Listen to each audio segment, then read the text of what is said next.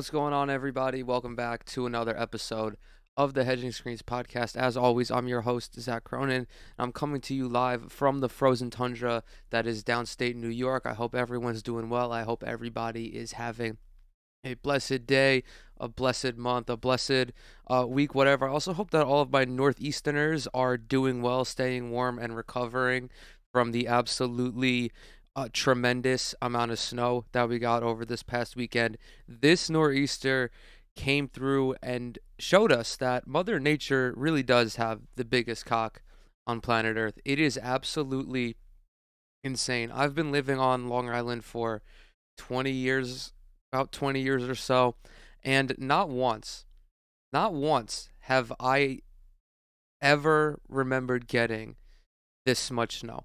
We got a conservative estimate is at least a foot.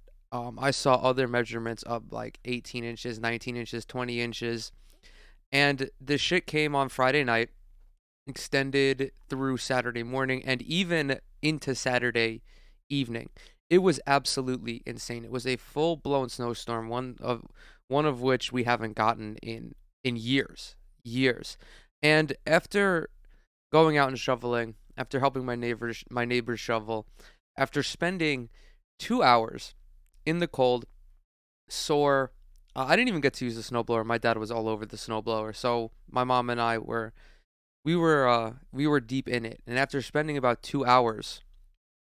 spending 2 hours or so, I think I'm pro climate change, man. I think I'm pro global warming. I never want to shovel any more snow ever again. No more. No more. Never again. If we get snow at any point this upcoming winter, I'm just going to be like, nah, fuck it. I'm going to Florida. I'm going to Texas. I'm going to wherever the fuck it doesn't snow because I'm over it. I'm over it. And of course, that was a joke. I'm not pro climate change. Of course, I have to make that. I have to make that very clear. But we're going to go ahead and we're going to get into the crux of what I want to talk about today. We got a big day. Not that much is going on in the basketball landscape, believe it or not. The NBA All-Star starters were announced last week. The reserves are coming again. The reserves are coming this Thursday, and I think around that time, is it Thursday? It's either Tuesday or Thursday. And in a few days, shit is really going to hit the fan because we are about a week away from the NBA's trade deadline, and dude, it's going to be a fucking whirlwind. I know for a fact. So other than that, it's been pretty quiet. I'm just going to go ahead and switch scenes over here.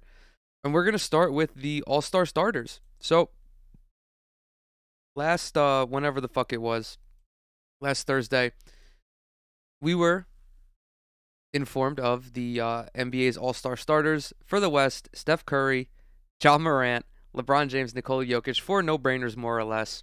And the fifth, Andrew Wiggins.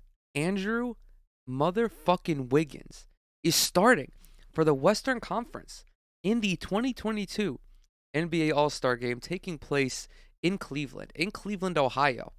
And before we get into that, I just want to go ahead and rattle off the East starters. I'm sure these don't come as a surprise to anybody, but we got Giannis, we got Joel Embiid, we got DeMar DeRozan, Kevin Durant, and we got Trae Young.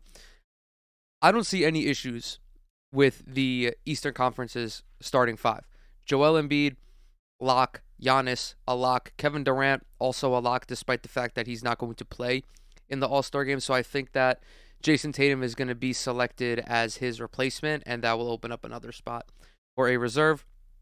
DeMar DeRozan, obviously best player on the Bulls, who are arguably the best team in the Eastern Conference, despite them losing Alex Caruso and Lonzo Ball. The only controversial pick, and it wasn't even controversial to me, was Trae Young. This dude is averaging like 30 and 10, more or less. I know the Hawks are not who we thought they were going to be this year. Things are not looking that well for them. I don't even really know where they stand at right now in the conference. 2 games under 500, 10th spot in the East. But that could very easily change. I mean, they got pretty hot. They've won, holy shit, they've won 6 of 7 with, again, Trae Young.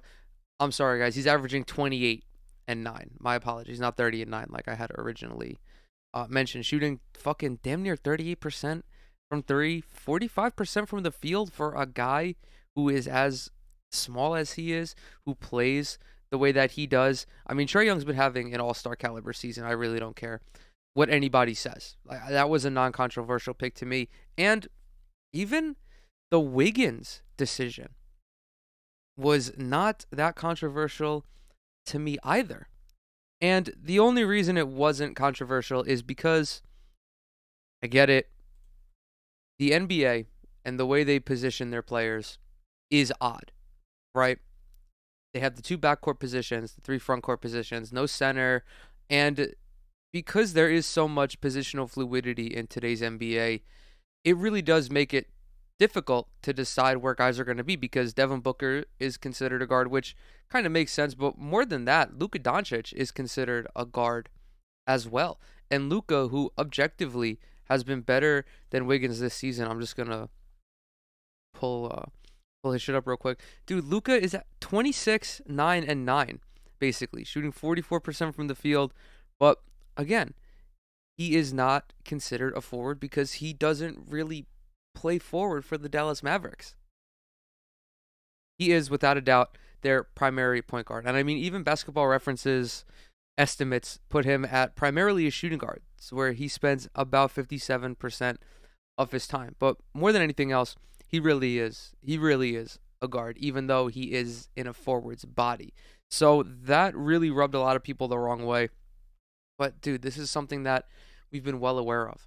Ever since like 2016, 2017, maybe even a little bit before that, it's been so difficult to peg guys into only one position because it's more or less impossible unless that person is a 7-footer like Karl Anthony Towns, who is a center but doesn't really play like a center. I mean, this is a guy who plays on the perimeter, not primarily, but he spends a lot of time out there on the perimeter. Same thing with Giannis. Giannis is without a doubt a 5, but he is one of the most talented, one of the most versatile centers the NBA has ever seen. And then, of course, unless it's someone like Kyrie Irving or Trae Young, where they're considered point guards, but not really. I mean, Kyrie more than Trae Young, I feel like. But it's so difficult to peg people to one position. But even with all that said, there really wasn't anybody else who was going to be challenging Wiggins for this spot. Because you can't have Rudy Gobert because you kind of already have a center starting in Nikola Jokic. I don't see why you would have two centers when that doesn't resemble anything that any current NBA team is running, unless of course you're the Cleveland Cavaliers. But Mr. Wiggins, Maple Jordan, as he is considered according to Basketball Reference, is playing some of the best basketball of his career, right? This has been a trend ever since he came to Golden State. I mean, he was putting up numbers in Minnesota, but now the way he puts up those numbers, he's way more efficient. He's finally rounding into the player that we all thought he was going to be coming out of, I forgot where the fuck he played in college. Where did he play in college? Kansas. Much improved perimeter shooter. Is someone who the Warriors can legitimately have as the number 2 to Steph Curry, especially with Klay Thompson still kind of rounding into form. But 18 points doesn't really give you that much outside of the scoring. I mean, four rebounds is decent. 2 assists, I mean, you're not expecting Andrew Wiggins to do anything more than that, I don't think. But his development on defense is really what has helped elevate him this season, in addition to his shooting and his shot creation. But that plays kind of right into the beef that everyone had with Andrew Wiggins to begin with, is that you're going to pick him over Draymond Green, someone who undeniably contributes more to Golden State's winning than Andrew Wiggins, because Draymond Green, we know that Wiggins is an improved defender, but Draymond Green is a Defensive Player of the Year candidate, a legitimate playmaker who is as instrumental to the Golden State Warriors offense as Steph Curry is. Great rebounder, doesn't really do anything special on offense outside of his playmaking. I mean, he's an alright scorer, but you don't really need him to do that when you have guys like Steph, when you have guys like Jordan Poole and Klay Thompson, and now Andrew Wiggins. But guys, we have to realize that the NBA All-Star Game is a popularity contest. Okay? It is effectively meaningless. I know that players around the NBA like the recognition of being an all-star. And I'm not gonna slight them for it because it is cool to be recognized by your peers, by the fans, by the coaching staff. But the All-Star game, I don't think, is really like that crucial of a legacy builder for a lot of guys. Because someone like Draymond Green, for example, who is probably going to be voted into the All-Star game as a reserve, he is more deserving of being on one of the All NBA teams, and I fully think that's going to happen. I, without a doubt, think he's going to be an All NBA selection this year. But no one's trying to watch Draymond Green in the All-Star game, guys. Come on, we want to see Andrew Wiggins. We want to see him fucking dunk on somebody because that's why people watch the All-Star game, and people watch even though really no one watches the All-Star game. You watch it to be entertained, to watch the playground style basketball that you don't get to see throughout the NBA season. Pardon me. You do it to watch guys like Steph and Kai and Dame, even though Dame's not going to be participating. Jason Tatum, KD, you go to watch these guys get fancy with the ball. You want to see someone get put in the blender. You want to see people get crossed over. You want to see people get dunked on. We want to watch Trae Young throw a 75-foot alley-oop to Giannis. That's why people are voting for these guys in the All-Star game. This is why Kyrie Irving was like the fourth highest getting player in the backcourt in the Eastern Conference. It's because no one gives a shit. And it's fan voting, guys. We as basketball fans do not deserve nice things, okay? The player voting is just as bad. I don't want to make it seem like the fans are the only ones here, but motherfucker, my friend Justin told me that Jericho Sims got a player vote this year. And I was like, I don't even know who the fuck Jericho Sims is. Okay? Kyrie Irving got like 25 player votes or some shit. Or was it Kyrie Irving or was it Ben Simmons? Regardless, the players, the fans, the media, none of these guys know how to vote properly. Even the coaches sometimes don't know how to pick their reserves properly. All things considered, though, I don't hate the starting fives for either team in the All-Star game simply because these truly are like 10, well, with the exception of Andrew Wiggins, these are 10 of the best basketball players alive right now. I don't think anyone is going to debate that. I mean, between Steph, between Jokic, between Giannis, I mean, you got like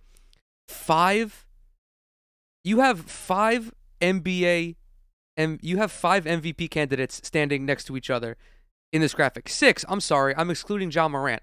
And you want to know what?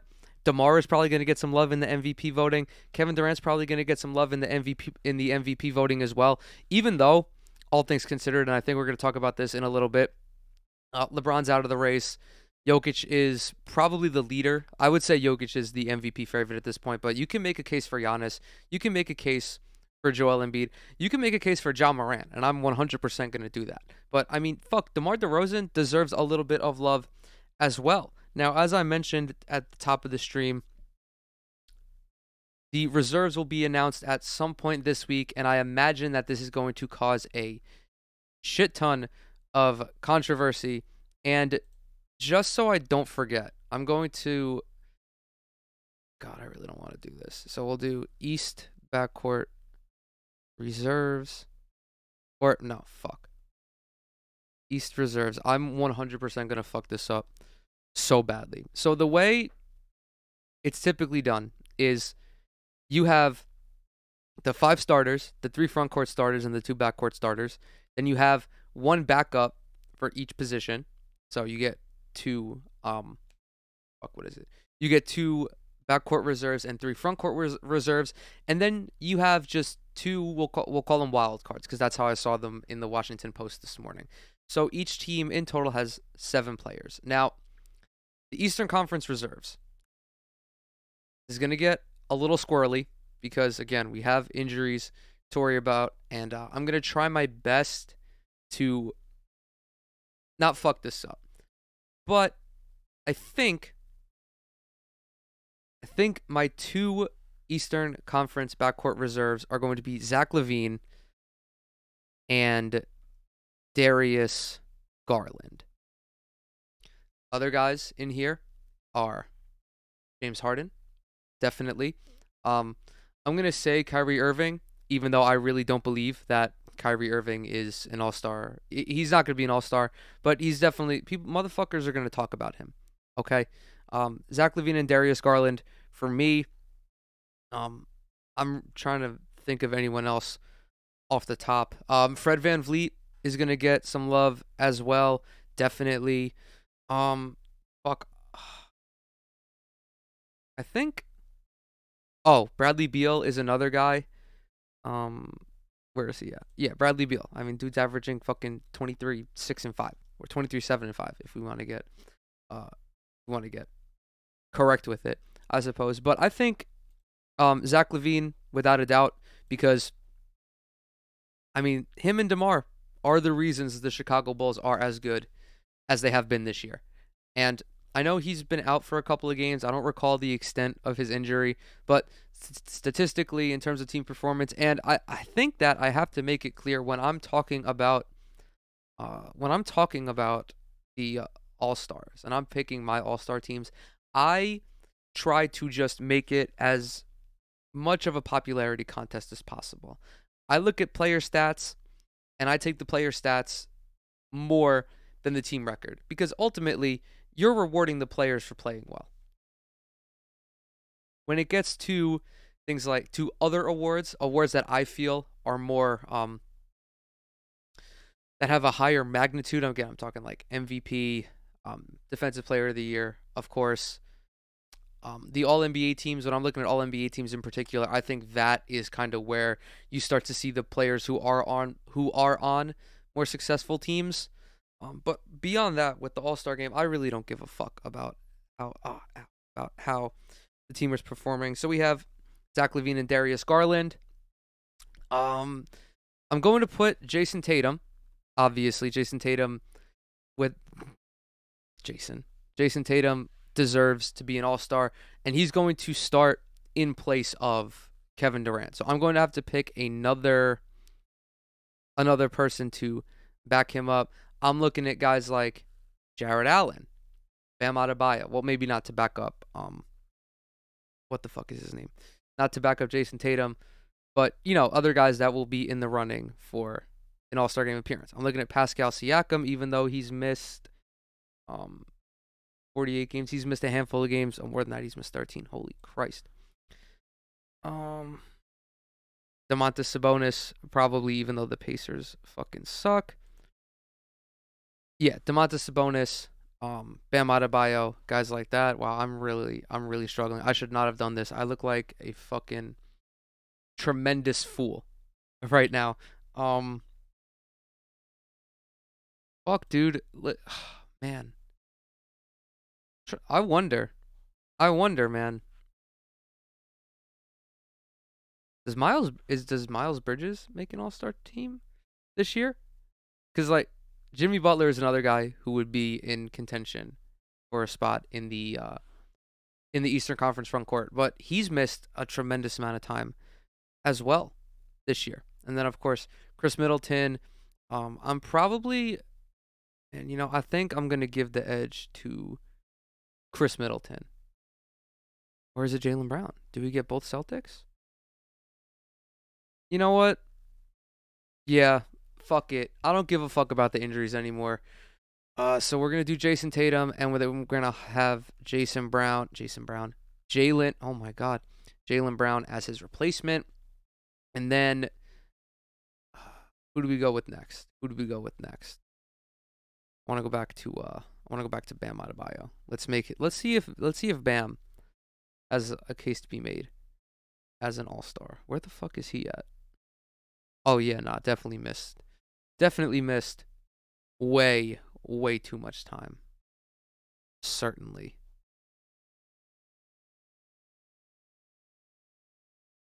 Jared Allen, 16 points, 11 boards. This is tough, dog. I did not expect I did not expect to struggle this mightily. I do not envy the coaches that have to make these decisions. But even with that, I think Chris Middleton might be the guy. I think Chris Middleton is who I'm rocking with. Yeah, we're going with Chris Middleton. And then at backup center, this is where we get Jared Allen. I'm going to throw him in there just for shits and giggles. Now, the last two spots, I feel that Miles Bridges definitely deserves a little bit of recognition in this regard.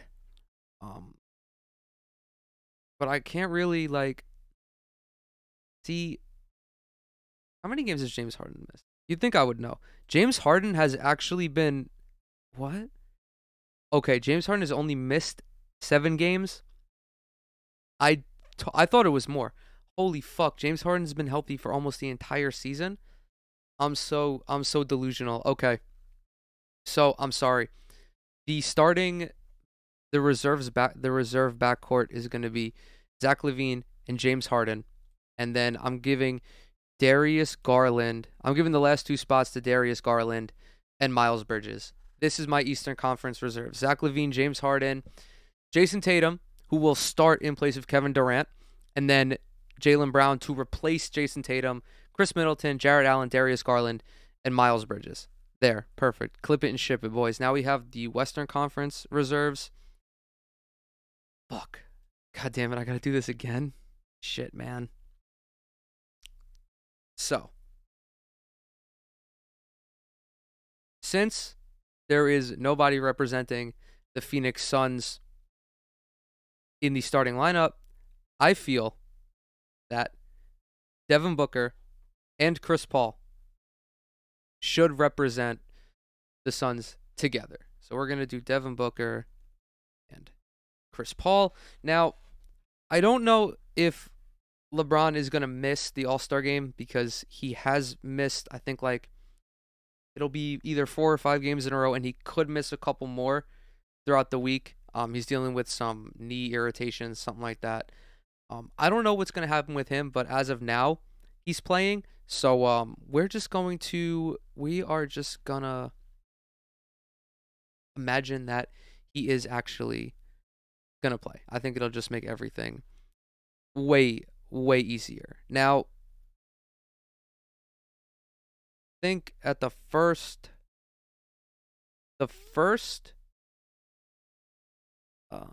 forward spot, I'm going Rudy Gobert. Okay. I might just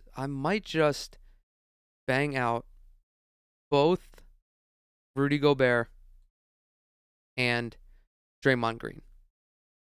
Oh wait, I can't. Motherfucker. All right. I'm sorry, Chris Paul. I'm not rolling with you. Wait, or should I? Yeah, no, I'm going with Devin Booker and Luka Doncic in the backcourt. God, I'm such a fucking douchebag. We got Rudy Gobert. I'm going to do Draymond Green as well, just because why not? Even though this immediately contradicts everything I had said earlier. Actually, wait a minute. Hold on. No. I'm sorry. We're going with Karl Anthony Towns.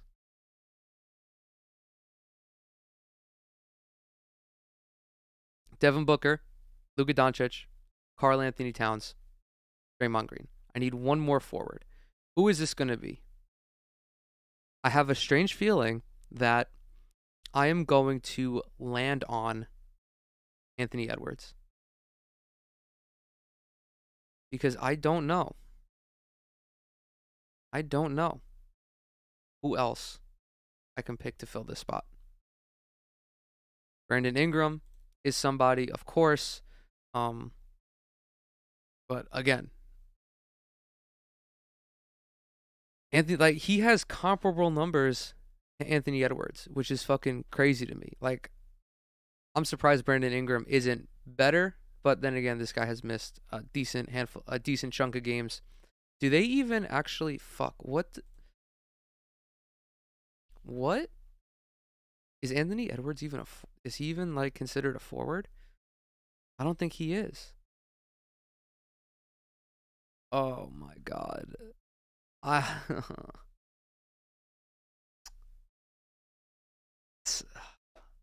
This is the issue. And I absolutely despise it. Well, let's see. Can I still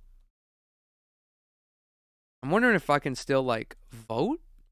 I mean, I don't think I can. Fuck, I don't even know. Oh my god. All right. Well, let's see. Who are your picks for the East and the West?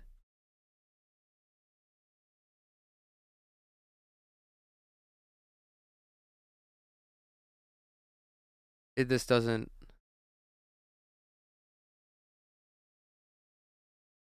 So, Steve Ashburner says explicitly that he is fudging the position just for the purpose of doing this. So, you know what?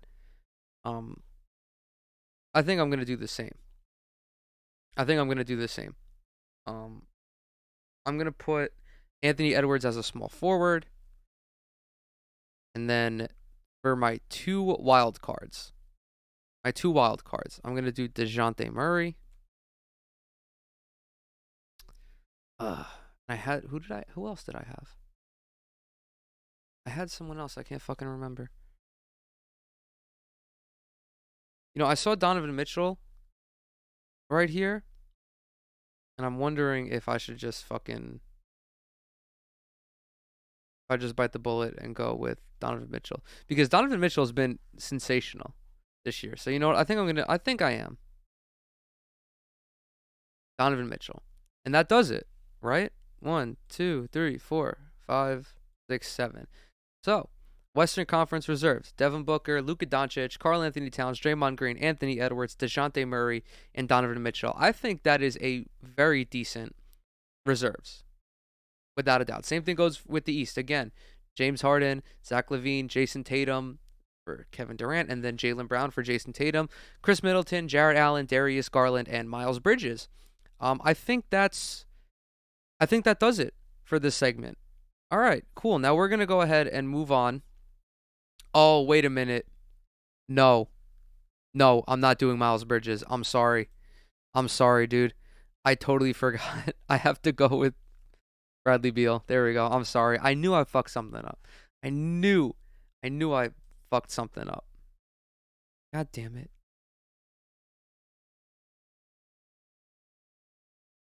God, I'm such a little dickhead. Okay, there we go. So now we're done. We're done with this. And there was this other story that I wanted to touch on. It really wasn't. Oh, sick, dude. Russia US set for day of diplomacy after UN shutdown. To be a fly on the wall watching Joseph Robinette Biden sit down with Vladimir Putin to be a fly on the wall.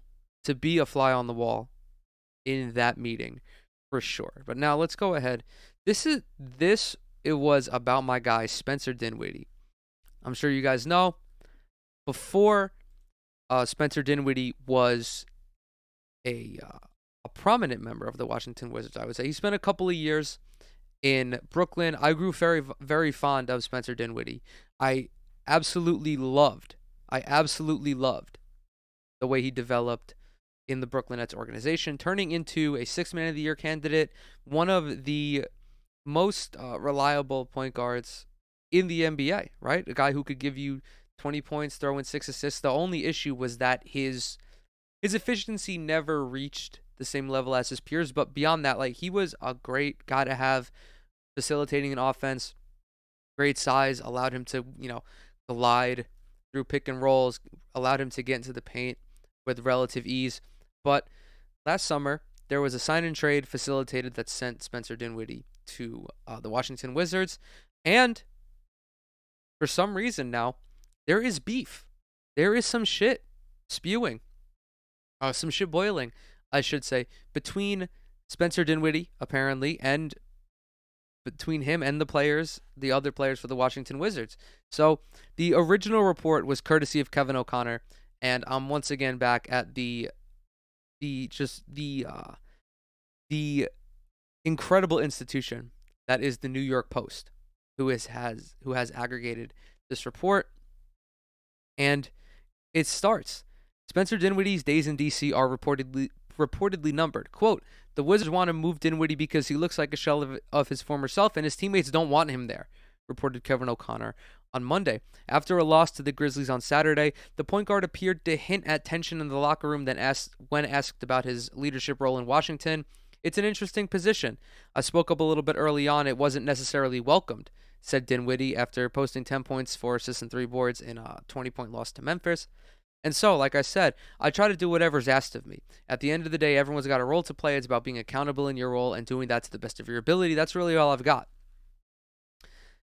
I don't think there are any more quotes here. Spencer Dinwiddie, as this article points out, is in the first year of, I think it's a 3-year deal with Washington. But more so than these quotes, from Spencer Dinwiddie and from other players in the locker room. Before I get in on this, I have to reiterate to everybody that Spencer Dinwiddie is coming off of an ACL injury, a very, very sizable injury for any athlete to deal with, especially someone like Spencer Dinwiddie, who is pretty athletic and derives a lot of his prowess on the basketball court because of his athleticism and his explosiveness. So to think that, to be someone in the Washington Wizards front office and think that Spencer Dinwiddie is going to come over to your team, a brand new organization, a brand new coaching staff, and assimilate and return to his old self while also being only a few months removed from getting back to regular health, like being able to even participate in basketball activities. I think that if you're a member of the Wizards brass and you thought that, you're a dipshit. You're an idiot, dude. Straight up. You're a dumbass if you think that any player is going to bounce back from a severe lower body injury and be themselves right away. It doesn't happen that often.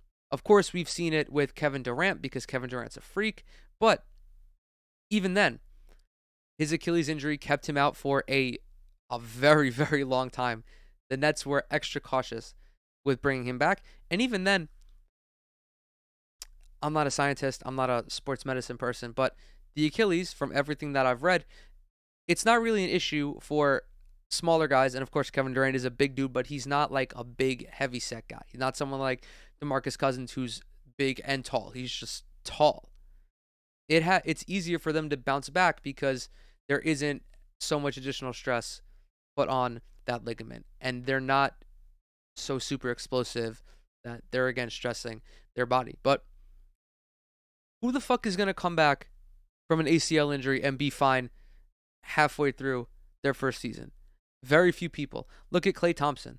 Is anyone in the Warriors organization talking shit about Klay Thompson? No, and obviously it's because he's Klay fucking Thompson and he's helped them win 3 titles. He is probably the most well-liked Golden State Warrior, up there with Steph Curry, of course. But it's dumb. It's dumb for the Wizards to have thought that. And it's equally as dumb for them to put this shit out there, to leak that they're trying to trade him not even 1 year into his contract. Like, what does that say about the organization? And I know the Wizards they're not like the premier NBA organization. They're actually a dumpster fire. And I understand that 100%. And first of all, I guess not first of all. Second of all, I don't understand who the fuck his teammates are. I don't understand what fucking teammates are like, I don't want him here, unless it's Bradley Beal and Spencer Dinwiddie's like, hey, dumbass, get vaccinated. I don't like you because you're not vaccinated. Unless it's some fucking dumb bullshit like that. I mean, Spence he's a veteran in the NBA. He has been in positions of leadership before. He was just trying to bring that to the Wizards. Because outside of Bradley Beal, the Wizards don't really have like a leadership hierarchy. Bradley Beal's the prominent voice in the locker room, and rightfully so. He's the best player on the team. He's one of the best players in the league. But sometimes listening to the same guy gets tiresome. So why coaches get canned after 3 or 4 years if they haven't really done anything for the team? It's because it just gets tiresome listening to the same guy over and over and over again. And I think Spencer Dinwiddie was just trying to, fit himself in nicely with the team. And clearly it's not working. But even then, like, it's been 6 fucking months, dude. I don't understand why the Wizards are even trying to draw up interest, because who's going to trade for Spencer Dinwiddie? Especially now that they put this story out, that they're trying to portray him as this menace in the locker room. And even then, Washington has no leverage in this situation, because Spencer Dinwiddie he's not playing particularly well. His shooting is down tremendously. But again, he's coming off of an ACL tear. They kept him out for about a year. I just don't see the point in. I don't see the point in. I really don't see the point in what Washington is trying to do here. I mean, again, it's also not his fault that the Wizards are as shitty as they are. Like, it's everybody's fault, man. It's everybody's fault. It's a team effort. And I think it's time to shift to, some would say, the ultimate team sport, and that being football. We have the Super Bowl matchup, guys. We have it. Joe Burrow against Matt Stafford. Cincinnati Bengals going to their first Super Bowl since, I think, 1988, if I remember correctly. And, of course, the Los Angeles Rams going to their first Super Bowl in like 3 years. However, this is the first time that we are seeing Matt Stafford in the Super Bowl. And let me tell you, the Niners-Rams game, I did not anticipate it being as close as it was. I guess I underestimated the 49ers, but ultimately, they showed why you need to have a quarterback who can make plays. Because if it weren't, like, they barely lost. And they probably could have won if Jimmy Garoppolo was just a little bit more talented. And then, of course, I can't understate the importance of Cooper Kupp and now Odell Beckham Jr., who I am so fucking excited for the opportunity to go to a Super Bowl. I think it's absolutely awesome. The two of them had, I think, about 300 yards this weekend, and they were the ones who kept the Rams offense going. Of course, it was a different story with the earlier game, Bengals Chiefs. I thought the Chiefs were going to win, not easily, but I thought they were going to win. I certainly did not expect such a fucking collapse. From the Kansas City Chiefs. I don't know what happened with them. Some people are saying they got greedy late in the game. I don't know, dude. I really don't know. I mean, I've seen a fair share of Patrick Mahomes play, and that offense was struggling like it was the middle of the season again. Like, you remember back, the Chiefs got off to a slow start, and it was basically because teams were just playing double high safety, and they took away the big play for the Chiefs, and it took Mahomes time to kind of readjust and actually start seeing the game as an NFL quarterback. Because 26 years old, I mean, he's only been in the league for like 5 years or so. I know he's won a Super Bowl already. I know he's one of the most talented quarterbacks of all time, but to play the game as a game manager, to play it as someone like Tom Brady or as Aaron Rodgers, that's a different skill set. To take the easy throw when the defense gives it to you, to utilize your safety nets out of the backfield, Jerick McKinnon, Clyde Edwards-Helaire, to utilize Travis Kelce as more of a safety net when they take away Ty Hill and they take away McCall Hardman. That was when it really flipped for the Chiefs, and people were like, okay, yeah, of course this team is going back to the Super Bowl again. And then, like, they encountered this Bengals defense, and it just stops, and they go back to week 4 or week 5 or whatever. Patrick Mahomes, I think, just got lost in the sauce. I don't know what happened. I don't know how much of it was Andy Reid as well, because that fucking suspect-ass decision-making at the end of the first half certainly cost them.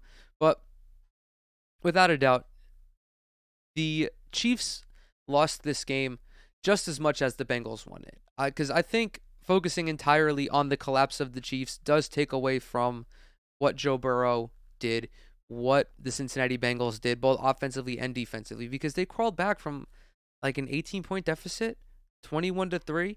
I mean, that just doesn't happen, right? You don't just come back from an 18-point deficit. T. Higgins had a brilliant game, even though Jamar Chase was kind of silent. Oddly enough, Jamar Chase really wasn't that. I think he had like 6 receptions for 50 yards or something, but it was more so that Bengals defense. And now they're in the Super Bowl. So we are going to watch, first take, discuss Matthew Stafford and Joe Burrow.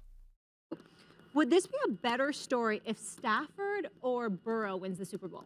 Depends on which eye I look out of. I'm looking out of the eye of the league. The league. It's better that you get. Why are you looking at me like that? That Joe Burrow had be the story. But for what we do here, for TV, for the story, it is absolutely Matthew Stafford. This is a Hollywood story. Matthew Stafford came in 0-3. 0-3. This man is top 12 in yards, top 12 in touchdowns right now. 0-3 in the playoffs. This run that he is on right now can take him out of the seat and put him in a Hall of Fame chair. Amen. If he wins this Super Bowl. Remember. Okay. I understand what Michael Irvin is trying to say here, but the way he set up this take, if it's through the eyes of the league or if it's through the eyes of the media, first of all, the league does not give a fuck about who's in the Super Bowl, because regardless, they're going to draw like 150 million viewers, right? For all intents and purposes, the league wants, I feel like this is what the league wants.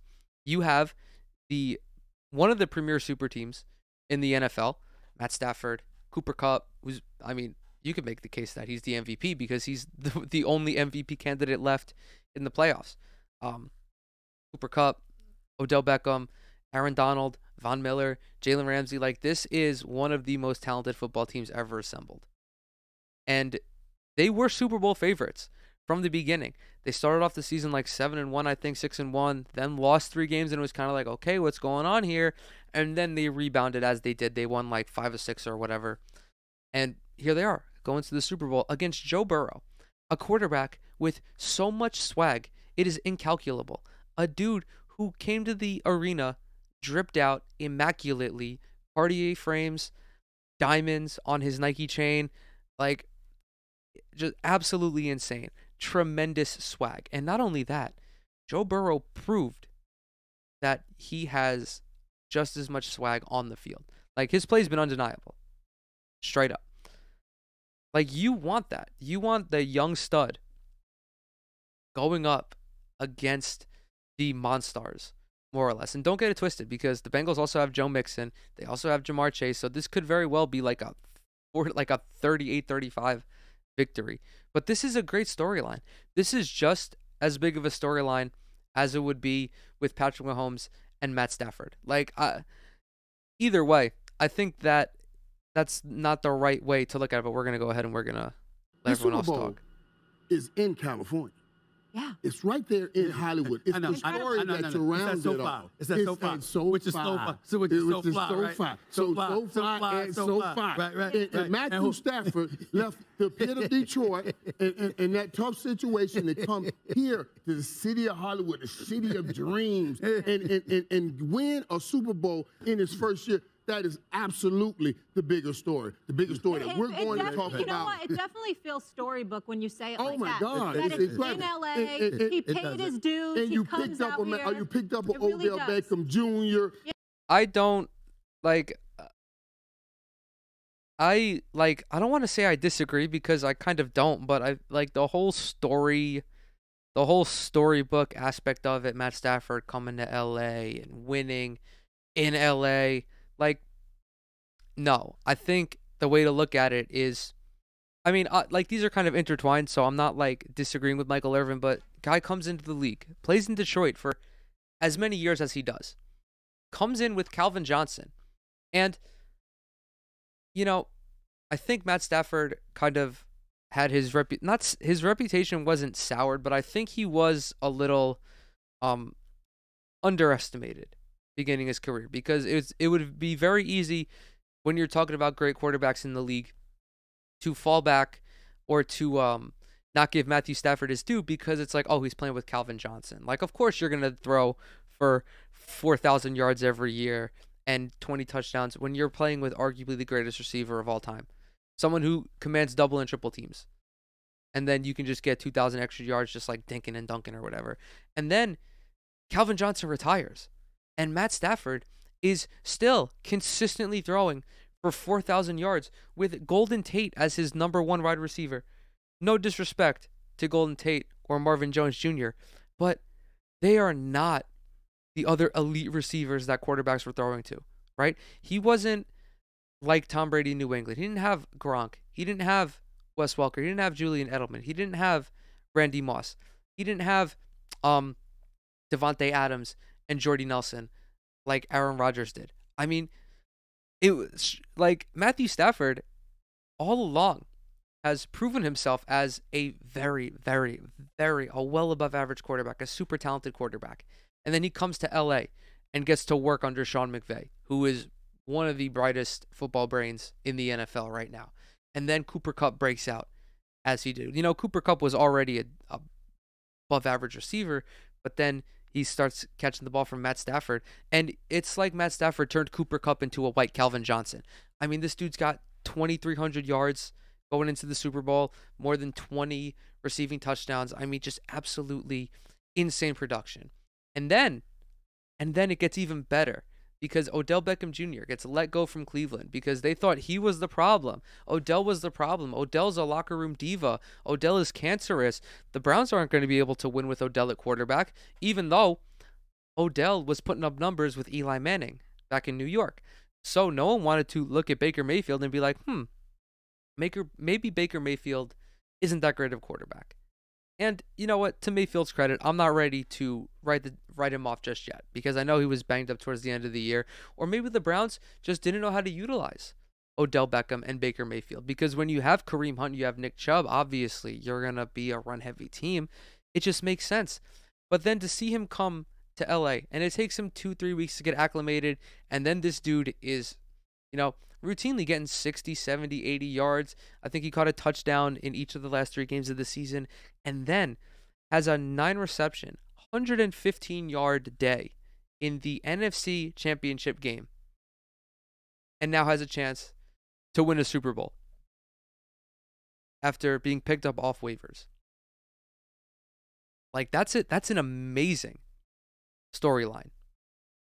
Yeah, these misfits that everybody cast it out, and they came together. Misfits. Well, you know what I mean. That's disrespectful, actually, misfits. Odell Beckham, misfit, Kick ball. Yes, he ball. Hey, he was talking about the situation was not a Exactly, fit. and the story, how big the story is. How big, now, the league would love for you to say it's that young dude, that young quarterback, because our system works. You make the right draft picks, our system works, so they can keep it going. But it's about Matthew Stafford. It's about those Rams when it comes to that. And I love what Cincinnati has done. I understand. He just threw me off when he said it depends on which eye. I agree with that. 100%. If I'm looking at the league eye on my TV eye. All right, let's get Dan Orlovsky's take on this. Speaking of now, before I get into it, Stephen A., I want to make myself very clear. 4 months ago or so, you called me and asked me if I wanted to be on the show a little bit this season. I'm forever thankful for that, truly. Very grateful for that. Man, I'm honored to have you. You've been fantastic. Love having you on the show. Glad you did. I'm also your worst nightmare. Yeah, I'm sure you believe that. I'm your worst nightmare. Believe that. No. Because I keep receipts. No. And I remember the things that get said. And I feel like I say things that are pretty accurate. And when people like you come at me for some of the things that I say in the moment, it leaves that memory in my mind. And I remember a time back where we were having a conversation about these Bengals. And I had a pretty profound statement. I think it was back in the summer. And I said, if there was some stuff attached to this football team, something could happen. Play it, Tanucci. I would say this, real talk, Wood. You give me Joe Burrow, and you give Joe Burrow that Pittsburgh Steelers defense, I'm going to say he's going to win a Super Bowl this year. He's a Super Bowl contender this year. I don't feel that way about the Steelers. This year. If you took Joe Burrow, Stephen A. You got to be kidding me. Stephen A. Real talk. Stephen A. Stop it. Yeah, I'm guilty. Dan Orlovsky is never going to be on First Take ever again. No shot. No fucking chance. He called that and embarrassed Stephen A. Smith. This is done. It's a wrap. This is the last time we're going to see Dan Orlovsky on First Take. And that's fucking insane, actually, that he even was able to predict that.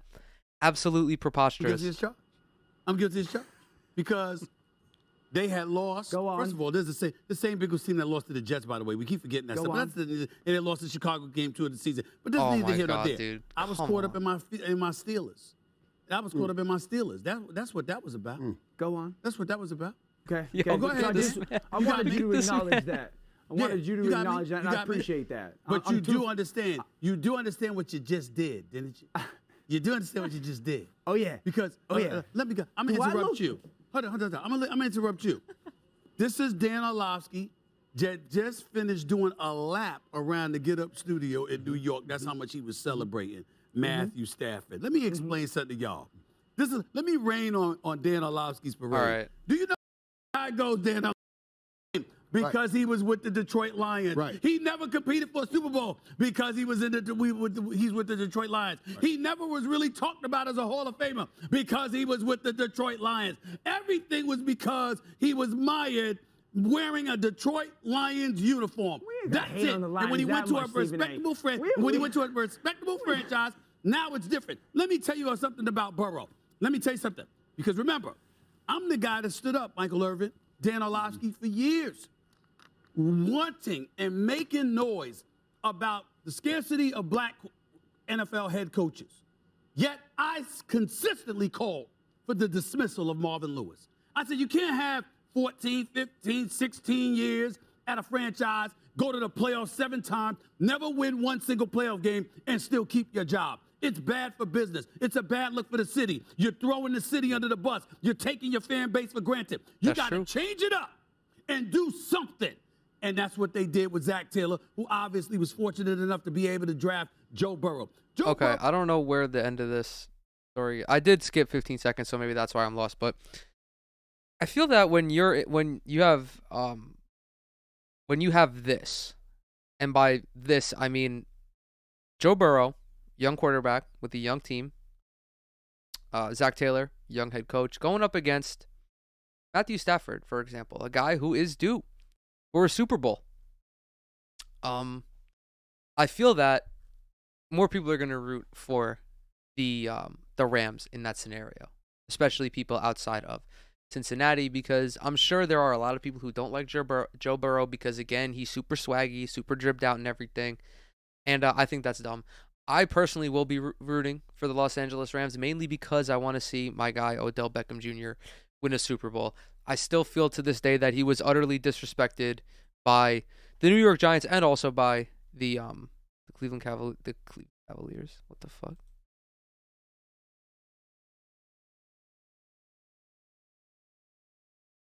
What the fuck? All right. Let me watch the video, god damn it. Ah! All right. Dude, what the fuck? Why can't I watch this? Oh, I really wanted to watch this video. That's okay. We're going to get it, though. What is happening, dude? Do they think I'm a bot? Uh-huh.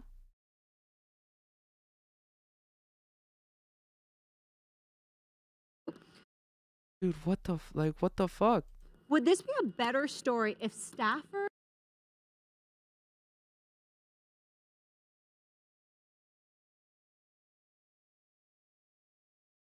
What is happening?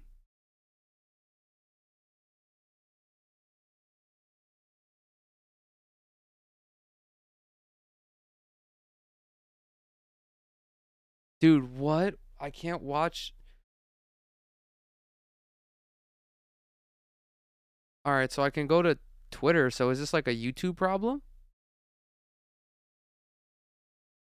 Wow, this kind of sucks. This kind of sucks a lot, actually. What the fuck?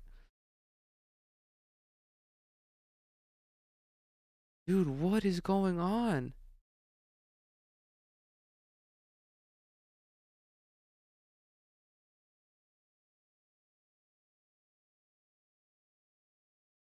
All right, well,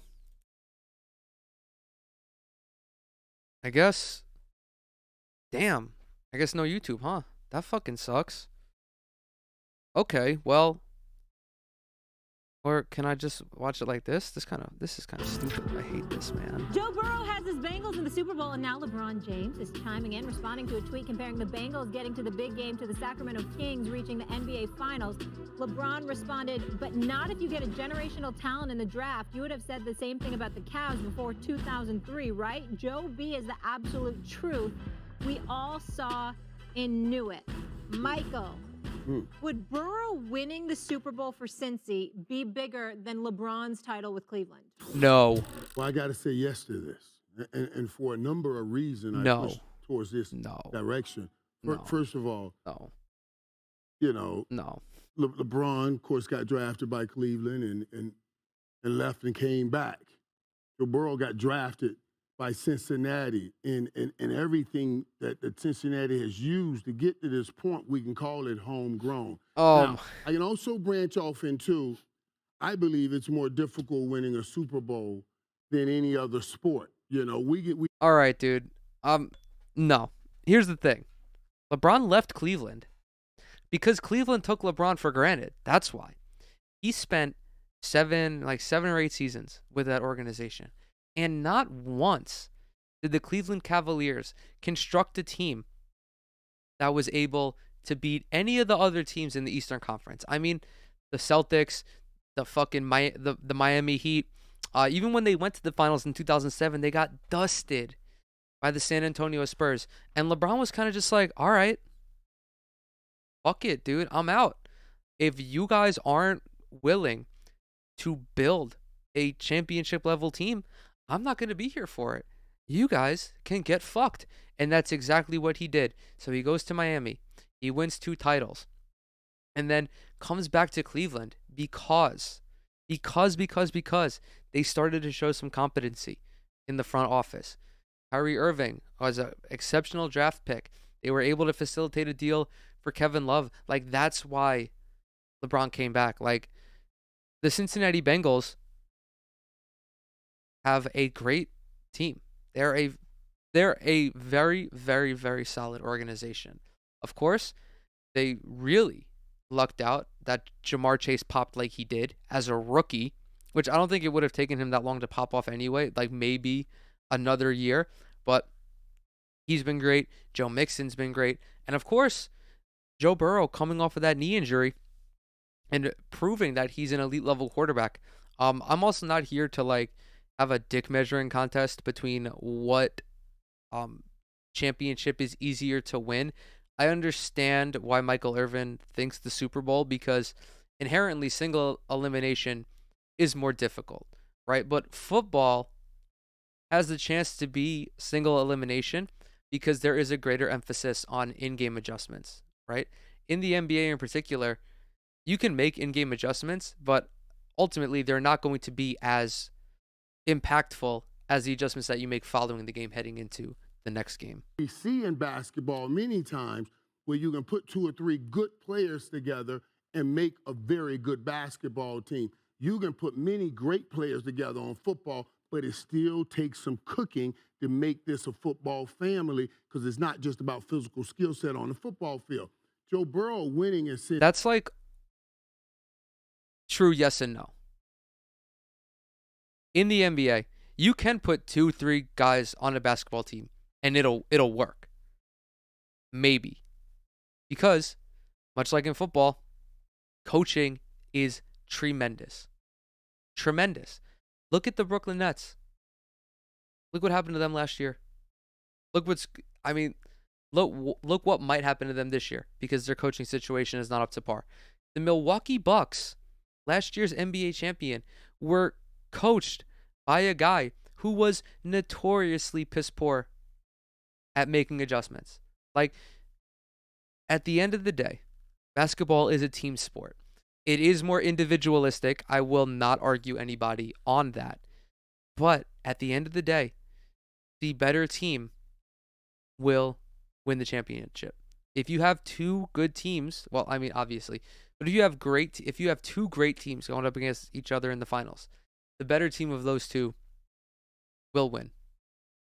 It's case in point with the Milwaukee Bucks last year. Even though I picked the Suns because I thought the Suns were the more complete team.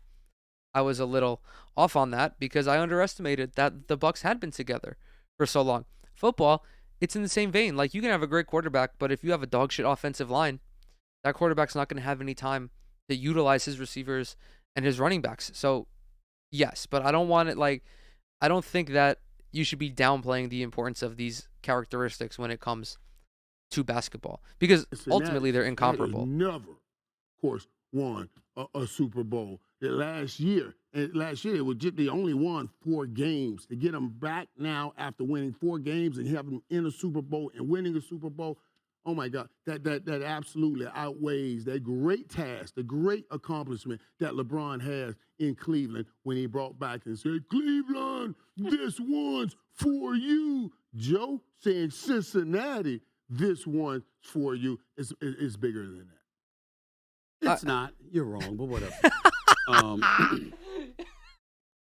Joe Burrow and what he's accomplished as a Cincinnati Bengal is fantastic. And if they won the Super Bowl, it would be great. Nah, it's not. You're wrong. Cincinnati. LeBron James Oh my God.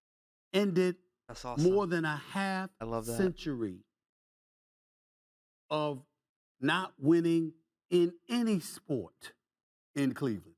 Anything. That's true. Indians hadn't won a World Series. I was looking it up right now. I want to see who won a World Series. Last time they won in 1948. Okay?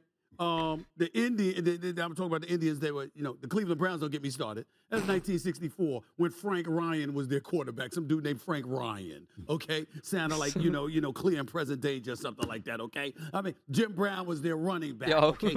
Frank Ryan sounded like a fucking NASCAR driver brought the Browns to the Super Bowl. 1964. Cleveland, an NBA franchise that started in 1970, hadn't won anything. Okay? So when LeBron won, overcoming a 3-1 deficit, even though it was a stimulus package that he was helped along by. Oh, Adam dude, Silver awesome. And the NBA league office suspended Draymond Awesome. Green. Okay? And then Brilliant things fell fucking apart. take, the dog. bottom I line love is he that. overcame a 3-1 deficit to beat a 73-9 team and Steph Curry, Klay Thompson, Draymond Green, and the crew, okay, to capture a championship for the city of Cleveland in any sport for the first time since 1964. Over 50 years. So what I'm saying to you is when you take that into consideration, that wins the argument right there. I'm not finished. I'm not finished, Mr. Cowboy. I'm not finished. Then we're talking about LeBron James. I understand Joe Burrow. Joe Burrow's nice. Yeah. We talk about LB. Bad boy. We talk about LBJ. That's what usually, about I LBJ. know, one thing though, usually, Michael, the NFL is king, and I'm with you. I know he's an NBA guy, but this is LeBron. I understand it's not just LeBron. any NBA player who ended the I drought. understand. Hold on. I appreciate that. But all you had to do is preface it by saying Stephen A's right, Michael. You could have done that. No, As but opposed you're to just not making it all right. Now we're just getting into the weeds. Like, Michael Irvin, football guy, biased towards football. Stephen A, basketball guy, biased towards the NBA. Molly Kiram just got divorced from Jalen Rose, so she's probably anti-NBA for a while. I don't know if that was in poor taste. It probably was, but whatever. These are not comparable. These are simply, this is an incomparable comparison. However, and here are my implicit biases arising, me being a basketball guy, looking at what LeBron has done for the city of Cleveland in regards to the sport, obviously, ending a 50-year when the Cleveland Cavaliers were always, not always, but for a long time, a very shitty basketball team. What the fuck? And then to have the Cleveland kid who dominated high school in Cleveland and then plays for Cleveland, gave everything he could to the Cleveland Cavaliers, which they did not reciprocate, then to have him come back and to upset what should have been the greatest NBA team of all time. That means a lot. Like, Cleveland is not a cool city. My dad's like, I'm going to Cleveland on business, and I'm like, why? Why is your job sending you to Cleveland? What the fuck is in Cleveland besides despair, right? People leave Cleveland. They don't go to Cleveland. Cincinnati, at least, has the cooler aesthetic. I mean, Cincinnati is just a better sounding word than Cleveland. Just sounds cooler. But ultimately, I think this argument is stupid. And I don't even know if I want to finish watching it. You're not right. That's not what she said, LeBron. That's not what she said. Here's why. I give you that it's LeBron James. I give you it's LeBron James, but LeBron James got drafted to Cleveland. So? And then did the decision and went to South Beach. And went to South Beach. Hold on. You're the last person. You're the last person to complain. You brought pain in the relationship. Oh, the owner writing a letter. The owner writing a letter saying never again. Never again. All right, this is a mess. I'm done with this. This is just wow. That was a take. That was a take. Talk about the fucking letter that Dan Gilbert wrote to LeBron. Like, I'm surprised that Stephen A, because we all know Stephen A is far more knowledgeable about the NBA than about the NFL, much like how I am. Why didn't he just say what I said before, and that LeBron left? Like, LeBron had a valid reason to leave. Like, he didn't just pick up and leave because he lost. He picked up and left because he lost multiple times and felt that the team wasn't, and felt like ownership was kind of just like sliding him and thinking that he could do more by himself, when it was very obvious that the Cavaliers team needed to be deeper. In the NFL, they were talking about you're only as good as your third wide receiver, which makes sense because that highlights the depth of your offense. In the NBA, I can't think of an apt comparison off the top of my head, but I'd say that you're only as good as your seventh man. Because again, that highlights the depth that your team has. I almost forgot to talk about Tom Brady. Oh my God. So finally, Tom Brady announced his retirement. Michael, I don't even know what the fuck his middle name is. Tom Brady is no longer an NFL player. It was announced that he'd be retiring, wrongly, or so we thought. And then he comes back and is like, oh, by the way, I'm the one who's going to be making this announcement, not you. Get fucked, Adam Schefter. But then it turned out that Shefty was right. Tom Brady said that he was going to be the one to make this decision. And he made it. He said, I'm out. Goodbye. I've had enough. Now, there are no words that can illustrate Tom Brady's career. Without a doubt, the greatest football player of all time. There is probably no gap more sizable in any sport between the greatest of all time and then anyone else in that conversation. The only ones I can think of, the only other people in that category, Michael Phelps, Serena Williams, and that's really it. Unless also we're gonna throw Tony Hawk in there because I guess you consider skateboarding a sport. But like when you think about the NBA debate, that is a fucking frantic GOAT debate. Hockey, I don't really know much about, but of course there is Wayne Gretzky, Alex Ovechkin. I would imagine is in that debate. Same thing with Formula One. There's Lewis Hamilton. There's Michael Schumacher. But Tom Brady is very clearly the greatest football player to ever pick up a football. 7 Super Bowls, numerous passing records, really just total dominance for damn near 2 decades. And he called it quits. And, you know, it was kind of surprising. I did think he'd come back for another year. I don't think he wanted to end it on a loss, especially because of how that team came back. I felt that he should have retired, or, you know, last year would have been a better time to retire. You just came off your 7th Super Bowl, end it on the highest of highs. And, like, he comes in this year and he leads the league in passing touchdowns. Like, he has an MVP caliber campaign at 44 years old. I don't really know what sparked it. I know he said he was going to be talking to his family, weighing his decisions, all that, and then he came out today and released like an 8-tweet long thread. And I'm like, dude, I'm going to keep you out of the Hall of Fame just for this alone. This is the same motherfucker who would post an IG video every Monday about winning the day before or whatever. And he's got the audacity to post an 8-page thesis on his retirement. Dog, no one's going to read that. I'm sorry. Your dad didn't even fucking read it probably. Who's got the time? Who's got time for that? And then there was the whole thing where it's like, oh, he didn't mention the Patriots, but he eventually did thank the Patriots organization in a separate Instagram post. But like, dude, your entire career was undone in 5 minutes because you decided to write out your retirement speech.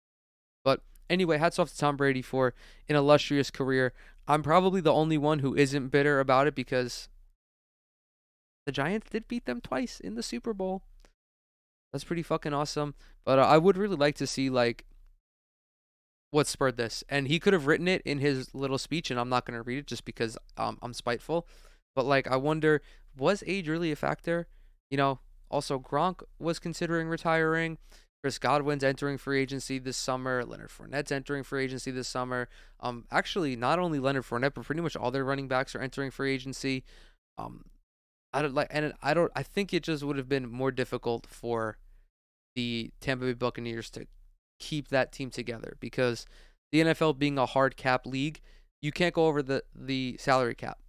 And Leonard Fournette was going to command a big contract. Chris Godwin was going to command a big contract. I just don't think the team would have been, I don't think it would have been the same. And I think Tom Brady noticed that. And I think instead of going somewhere else and doing all this again, I think he was kind of just like, yeah, let's be done with this. Let's be done with this. And I kind of respect it. And plus, I think he also saw Patrick Mahomes, Josh Allen, and Joe Burrow throw for 1,000 combined yards during the divisional weekend. And he's like, yeah, I don't think I'm ever winning the Super Bowl ever again as long as these guys are in the league. So I think that about wraps up all the sports talk that I wanted to discuss. I did want to talk about the NBA MVP race, but I simply don't want to anymore. This whole fucking thing with YouTube really fucked me up, man. This shit's like super annoying. And it's back. Of course it is. All right. We're doing it. Has something to prove to the whole world. I don't see that no more. I don't see that same edge. I don't see that same tenacity. And then Mike Conley, he got a big bag. Like, you have to step up and deliver consistently.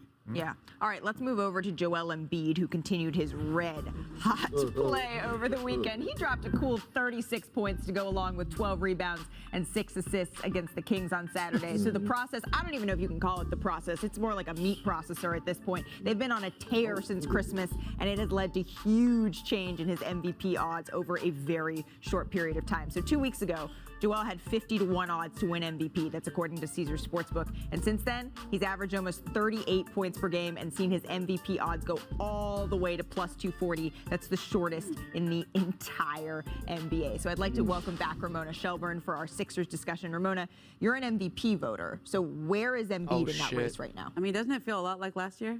Embiid, Jokic, Giannis. Yeah. I mean, Kevin Durant, Steph Curry, Ja Morant, those are all the names you're going to hear. But Joel Embiid has got the Sixers a game and a half out of first. A game, if he scores 34 points in his next game, he's going to be leading the league in scoring. He'll pass KD as That's a scoring actually leader in this league. insane. I mean, this guy he's going to be back-to-back player of the month probably for January as well. I mean, we can go through the stats here, but he's on pace right now, guys, to average 30 points a game. I mean, for a center in this league to do that, especially without Ben Simmons out there. Give us the stat. You told us. Tell us. Who was the last big man to average 30? You know what? Shaq never did it. Shaq never did it? I mean, centers don't do that. In this league, for him, he could get 30 points a game over the course of a whole season. Well, it just came out that Joel Embiid is the Eastern Conference Player of the Week, but I feel like asking Perk if he's the MVP, him or John. Wait. When was the last time a center averaged 30? What the fuck? Shaq never did it, dude. That's insane. I mean, but if you think about it, like, that kind of makes sense because the reason that guards usually are the more explosive scorers is because they have range. And just mathematically, if you're hitting threes at a 35% rate and you're taking 6, 7, 8 threes, you're going to have a couple more points at the end of each game. And like 1 3 is all it takes to separate a 29 point per game scorer from a 32 point per game scorer. But that's insane. Is it really like Kareem or Wilt was the last center to average 30? Morant is like Sophie's choice. Right, it is. But look, I had him picked as my preseason MVP because I thought he was going to come out and ball like he is without Ben Simmons because he felt like he had a lot to prove. And we know how Joe Embiid mental is. But when you talk about averaging 30, and then we can't even think of another center to do that, not even Jokic. Yep. It's like it stamps what I was been preaching about him being so skilled. Also, we already know this too, and Ramona, you could contest to this, is about usually most of the time when you finish second in the MVP runnings, the following year, if you come back and you deliver, it's a high chance that he may win it, right? Yeah. Well, and even when you look at the stats, like he's up there with Kareem, 17 straight games of 25 That's a great plus. point. That's a great point by Perk. Like, it's exceptionally rare to see back-to-back MVPs in the NBA. I mean, Steph, LeBron, obviously. Was it Giannis? Oh, well, Giannis could have had back-to-back MVPs if it weren't for Jokic, and now we're going to see potentially Jokic get usurped by Joel Embiid. Do people forget about Kareem? Look at, these are my top 3. And the reason why it's laid out this way is because, one, you got the points per game, you got the rebounds, you get the assists. Everyone's got their own dance that you can do. But there's always narrative. No Simmons, no Murray, no Porter. Only 24 games for the big 3 with Giannis. And look at where all 3 of these guys have their team sitting.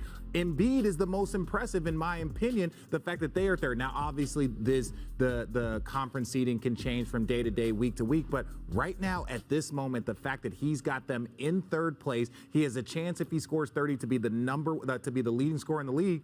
He's got to be the favorite. Everyone right now is looking up, trying to catch Joel Embiid if you're trying to get an MVP. You really. All right, I don't really necessarily agree with Embiid being the favorite right now. I still think it's Jokic's award to lose. Because the Sixers, if we are talking about the narratives, which narratives, you can't deny, narratives play a huge role in the MVP race. Jokic not having Jamal Murray and not having Michael Porter, they are in a significantly worse spot than the 76ers. Because the Sixers, even though they don't have Ben Simmons, they still have Danny Green. Well, okay. Let me rephrase that. They still have Tobias Harris. They still have Seth Curry. They still have Danny Green. They still have Matisse Thybulle. They still have Tyrese Maxey, who just had like 39 points or some shit against the Memphis Grizzlies. Philadelphia is a better all-around team than Denver is right now. And when you consider that, the fact that, actually, let me go ahead. We're done with this video, so I'll just use the tab. As it stands, Philly. Where's Philly? 31-19. So they are 12 games over 500.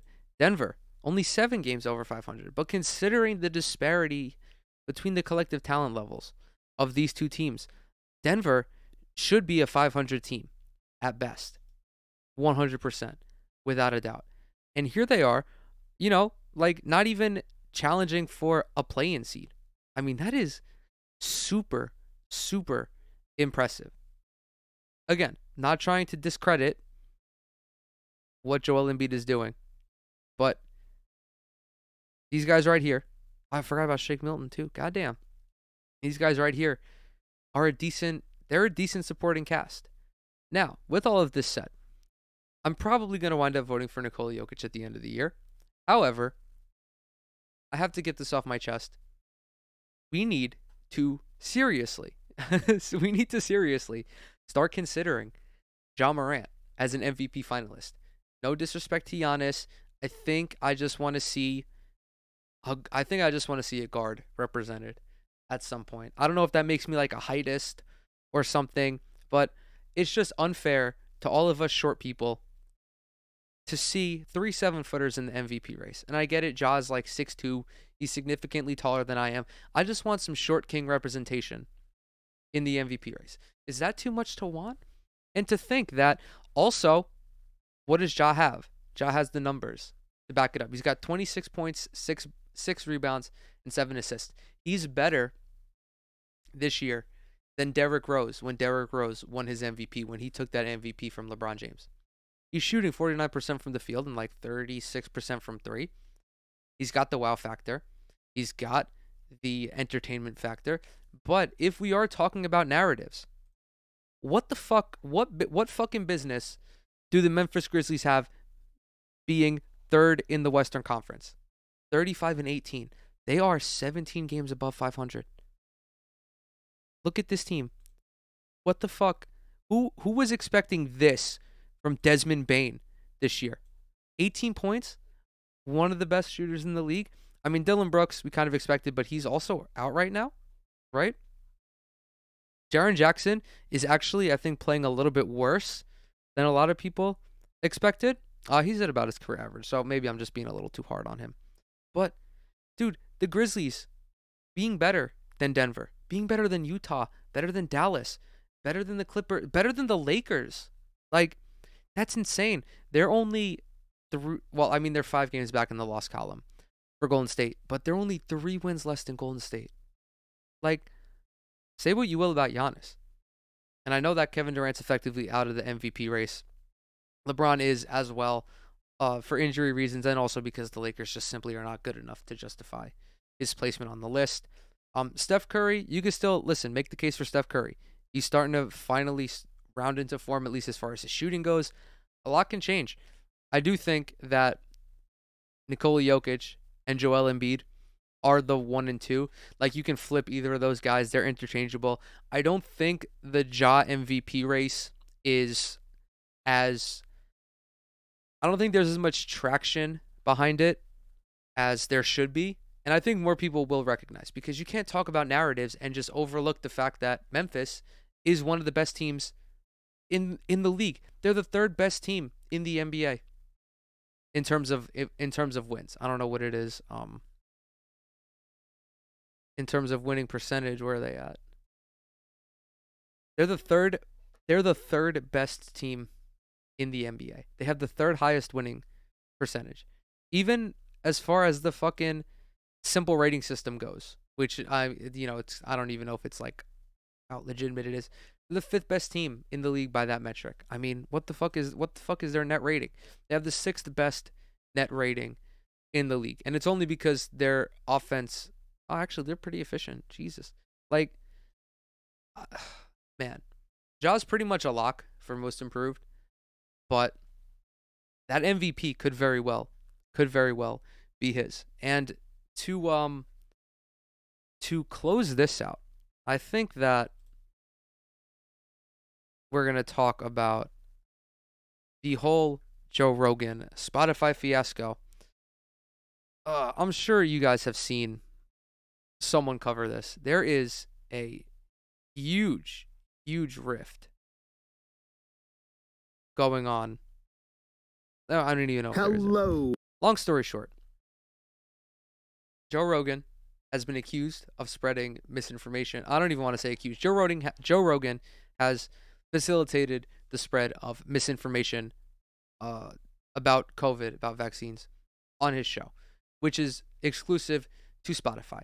Spotify gave him $100 million to be exclusive to Spotify. In the wake of this, several artists have pulled their catalogs from Spotify. I'm talking about Neil Young. I'm talking about Joni Mitchell.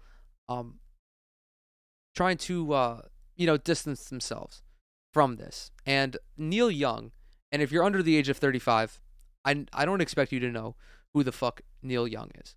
But Neil Young is one of the most prominent songwriters of the 20th century. He was massive through the 60s, 70s, 80s. I mean, a lot of your parents probably enjoy Neil Young, and that's where you've heard of him. Joni Mitchell is the same thing. I can go on and on about these two in terms of their music and their cultural impact, but they did not want to be associated with Joe Rogan. And full disclosure here, I was a huge Joe Rogan head up until about like a year and a half ago. It was right around the time he went to Spotify. And, it's that old cliche where Joe's open-mindedness really helped elevate him to this prominent position, and truly it was. But I think beyond Joe's open-mindedness, it was his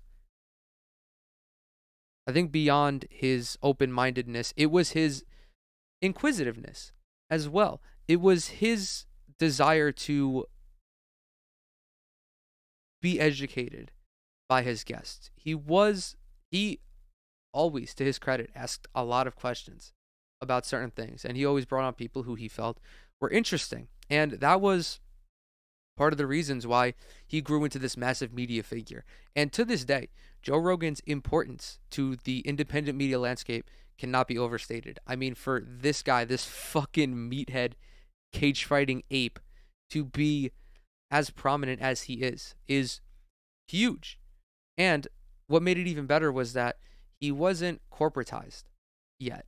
And going to Spotify signaled the end of that.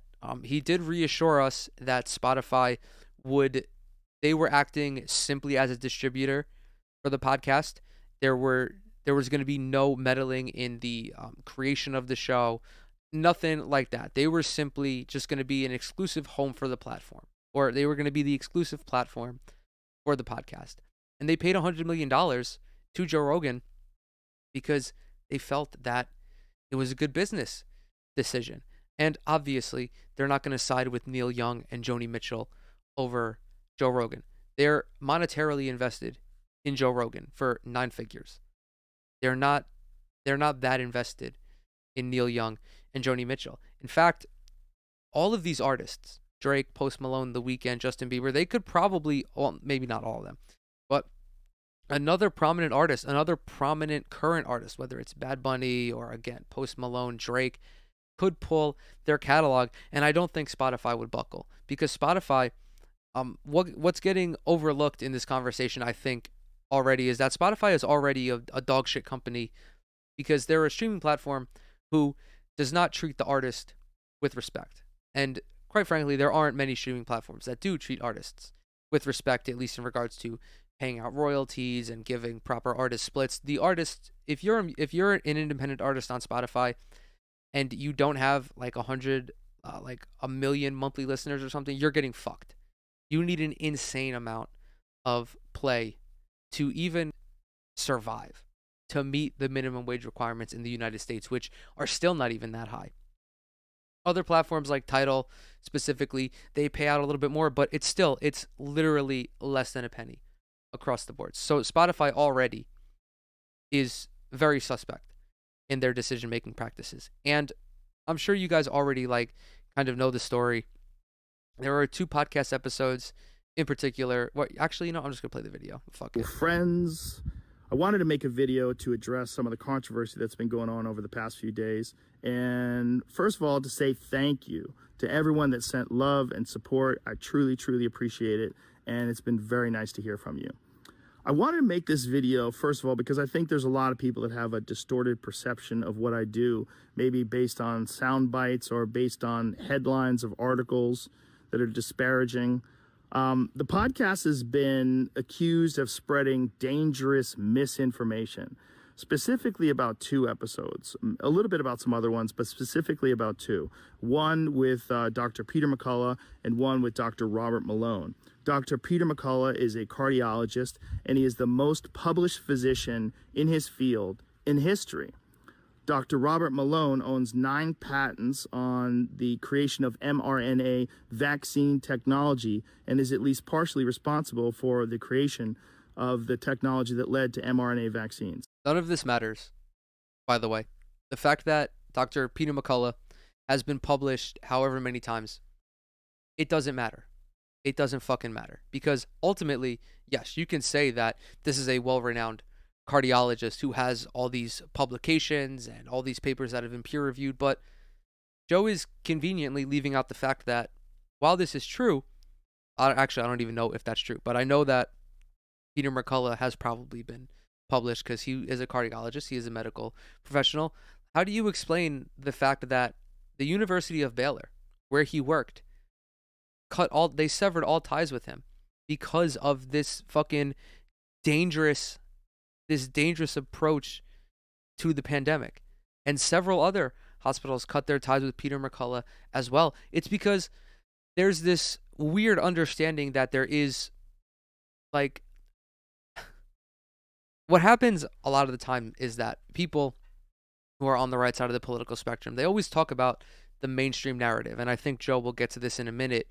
But that's just a way of trying to normalize misinformation. Because as far as I'm concerned, the medical information, which is always changing, by the way, the coverage of the pandemic, the information that the communicators of various health institutions have, the way they've communicated has been rather suspect, and I've been super critical of the CDC, of people like Anthony Fauci. They haven't been the best communicators, but at least when they've been wrong about something, they haven't been entirely wrong, right? There was that whole fiasco where it's like, in the beginning it was like, don't buy masks, masks don't do anything. And they said that for some fucking reason to have enough for the medical professionals to use because the healthcare infrastructure in America is dog shit and they didn't have the proper supplies. Well, it's not that masks were entirely ineffective. It's just that cloth masks, for example, were less effective than surgical masks. And surgical masks were less effective than N95 masks, for instance. The idea that the medical mask is ineffective or not ineffective, or that it doesn't work is simply untrue. And that is what a lot of the time these people talk about. They say the vaccine doesn't work. They say that masks don't work, which is blatantly false. Both these people are very highly credentialed, very intelligent, very accomplished people, and they have an opinion that's different from the mainstream narrative. I wanted to hear what their opinion is. I had them on, and because of that, those episodes in particular, those episodes were labeled as being dangerous. They had dangerous misinformation in them. The problem I have with the term misinformation, especially today, is that many of the things that we thought of as misinformation just a short while ago are now accepted as fact. Like, for instance, 8 months ago, if you said, if you get vaccinated, you can still catch COVID and you can still spread COVID, you would be removed from social media. They would ban you from certain platforms. This is not true. If you are someone who goes online and you're just defying what the healthcare professionals are saying, like, there's a difference between saying that, oh, you can still spread COVID if you get vaccinated. There's a difference between saying that and saying that the vaccine doesn't work. Because one of those is objectively true. Was there a little bit of sloppy communication in the beginning regarding breakthrough cases? Perhaps there was. But even when the vaccines came out, the pharmaceutical companies, Moderna, Johnson & Johnson, Pfizer, published their numbers. And it was found out that with the mRNA vaccine in particular, you're anywhere from 90 to 95% protected from getting COVID, and almost 100% protected against severe infections, hospitalizations, death, shit that would put even more stress on an already stressed healthcare system. There's a big difference between saying that and then just being like, oh yeah, the vaccine doesn't work, because you're lying. You're straight up lying. It's not true. You can even say that about the Johnson & Johnson vaccine, the Android vaccine, or the Android of vaccine, as some people would say. But even that was still 75% effective. And it was less effective because it was a one-time shot and it was a different type of vaccine. And that's what dipshits like this talk about. They go and, well, they're grifters first and foremost because they're trying to shill their own treatment against COVID, whether it's drinking piss, whether it's taking Viagra, whether it's doing a fucking neti pot, whether it's ivermectin, whether it's whatever. They're in it for them. And I don't give a fuck how highly credentialed, how intelligent, how important Robert Malone was to the development of the mRNA vaccine, even though he hadn't had any involvement in it after like 1990 or whatever the fuck it was. The grift is real. And when Peter McCullough gets his medical, his medical certification stripped, and every institution that he's associated with cuts ties with him, and he's going on this media tour to raise money for himself, it's a grift. They don't give a fuck. Like, the idea of alternative medicine is just straight up bullshit. It's dangerous. Of course, when it's something like being a chiropractor, that's different. No one's going to die going to a chiropractor. But when you're not giving people the full story of how to protect themselves from COVID vaccine, like, this shit has real consequences for a lot of people. 900,000 people have died in the United States alone because either they died before the vaccine was available, or the vaccine was available and they just refused to get it because it turns you gay, it feminizes you, it gives you autism, it doesn't allow your foreskin to grow back or something. Like, this is dangerous. And it's even more dangerous when you are someone like Joe Rogan and you have like 11 million monthly listeners on Spotify, and you are very clearly now stuck in a far-right echo chamber. Joe Rogan is much different now. I don't listen to as much Joe Rogan as I used to. I still consume him every now and then. That sounds a little suspect, but whatever. I still consume content from Joe Rogan, and everything about him, his vibes, he fails the vibe check straight up now. He is 100% not passing the vibe check. He's not as critical of certain guests as I feel he is. I mean, he was super critical of Dr. Sanjay Gupta when he went on, but he didn't put that same approach towards Robert Malone or Peter McCullough. There is a definite disconnect now between the old Joe Rogan and the new Joe Rogan. It's super bizarre. And like, if you are going to bring on Sanjay Gupta, and then you are going to bring on an alternative doctor, if you will, and you can't even give them the same treatment, that says a lot about where you stand now as an adult, where you have your convictions and you're just unwilling to compromise, and you want to be a part of an echo chamber. Now, that's accepted as fact. If you said, I don't think cloth masks work, you would be banned from social media. Now, that's openly and repeatedly stated on CNN. If you said, I think it's possible that COVID-19 came from a lab, you'd be banned from many social media platforms. Now, that's on the cover of Newsweek. All of those theories that at one point in time were banned were openly discussed by those two men that I had on my podcast that have been accused of dangerous misinformation. I do not know if they're right. I don't know, because I'm not a doctor, I'm not a scientist. I'm just a person who sits down and talks to people and has conversations with them. Do I get things wrong? Absolutely, I get things wrong, but I try to correct them. Whenever I get something wrong, I try to correct it because I'm interested in telling the truth. I'm interested in finding out what the truth is. And I'm interested in having interesting conversations with people that have differing opinions. I'm not interested in only talking to people that have one perspective. That's one of the reasons why I had Sanjay Gupta on, Dr. Sanjay Gupta, who I respect very much, and I really enjoyed our conversation Again, together. who he debate lorded, has a different opinion than those men do. The same guy, Dr. Sanjay Gupta, Joe and Jocko Willink fucking talked about how Sanjay Gupta was naive for thinking that he was going to come in and roll Joe Rogan in a debate. And Joe was like, yeah, that's true. And I'm like, what the actual fuck? What happened? Like, what happened to your ape brain? Right? Why are you debate lording a fucking medical professional? And I don't understand why Joe Rogan does not comprehend how this seeking differing opinions on medical topics is not perceived, or I don't understand how we can't perceive that as dangerous.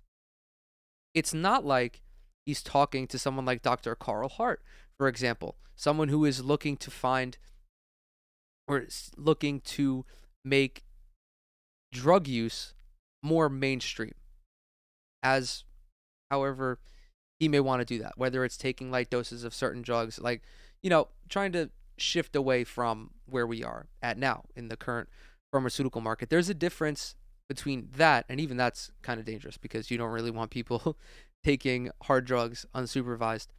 And then talking about COVID and the vaccine and just giving out misinformation that's going to get people killed, because ultimately it is. And another thing that I've noticed about Joe Rogan is that he's always like, oh yeah, you see this on CNN, you see this on MSNBC, you see this on Newsweek. Don't you think it's rather peculiar how he doesn't mention, like, Fox News, for example, a far right news network? You don't find that weird? Do you think maybe it's because Joe has the same intention as them, to deceive, to misrepresent, to drum up outrage, shit like that? It's just rather convenient how he always attacks the left-wing news outlets. Just a little weird. Had Dr. Michael Osterholm on at the very beginning of the pandemic. And he hasn't had him on since, by the way. He is on President Biden's COVID-19 advisory board. I had Dr. Peter Hotez on, who is a vaccine expert. I'm interested in finding out what is correct, and I'm also finding out how people come to these conclusions and what the facts are. Now, because of this controversy, and I'm sure there's a lot of other things going on behind the scenes with these controversies, but Neil Young has removed his music from the platform of Spotify, and Joni Mitchell, and apparently some other people want to as well. I'm very sorry that they feel that way. I most certainly don't want that. I'm a Neil Young fan. I've always been a Neil Young fan. I'll tell you a story at the end of this about that. One of the things that Spotify wants to do that I agree with is that at the beginning of these controversial podcasts, like specifically ones about COVID, is to put a disclaimer and say that you should speak with your physician, and that these people and the opinions that they express are contrary to the opinions of the consensus of experts, which I think is very important. Sure, have that on there. YouTube does this as well. I think that's a good thing. I think that's the bare minimum, to be honest. And even me, not a medical expert, have talked about COVID at various points on these broadcasts. And I've always said, talk to your doctor. I have these talks with my friends a lot of the time. I spoke to a lot of my friends who were hesitant about to get the vaccine. I gave them my input, I gave them my opinion, I gave them my experience, but I always said, if you have concerns, please talk to your doctor. I'm not a doctor. I'm a guy who wears nail polish and fucking shit posts on the internet. Don't take my opinion on this. Consult a medical expert. And even when I've been unsure about stuff, I've consulted medical experts. I've consulted my doctor. I've consulted whoever, because this shit is dangerous, dude.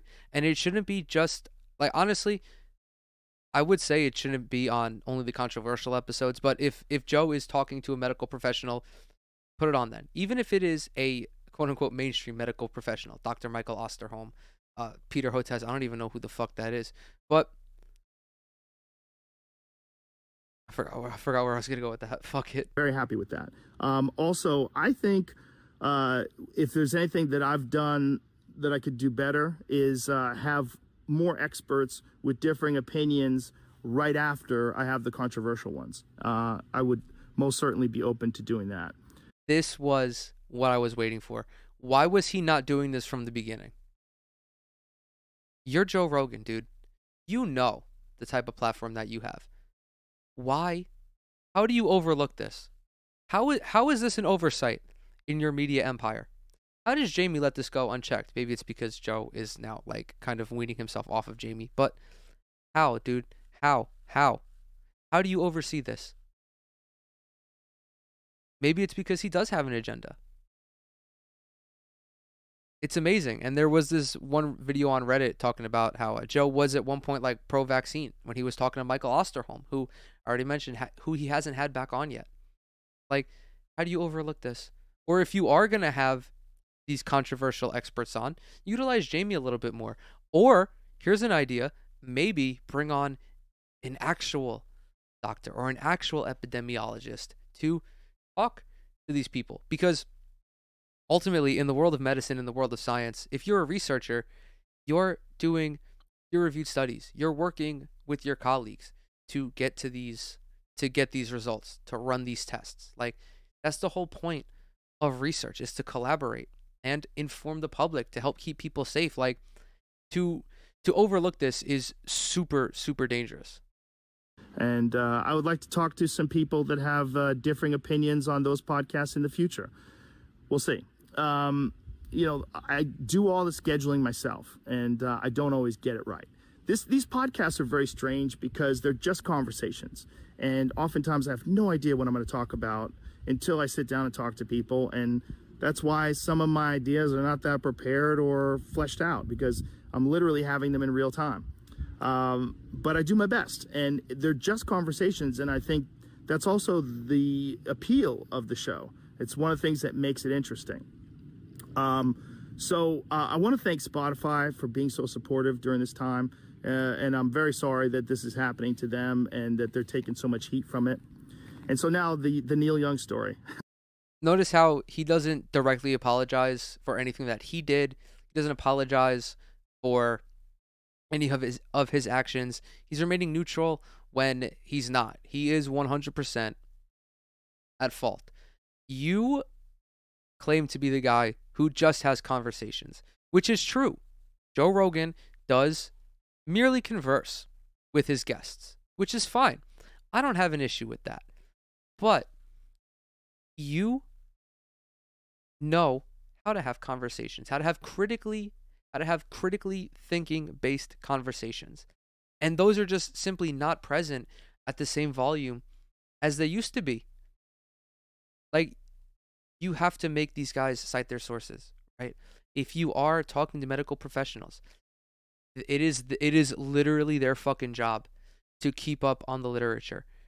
Like, ask them. Literally, when you're talking to anyone who has a baby brain, anyone who's trying to peddle misinformation, if you just ask questions, they will quickly just turn into a puddle.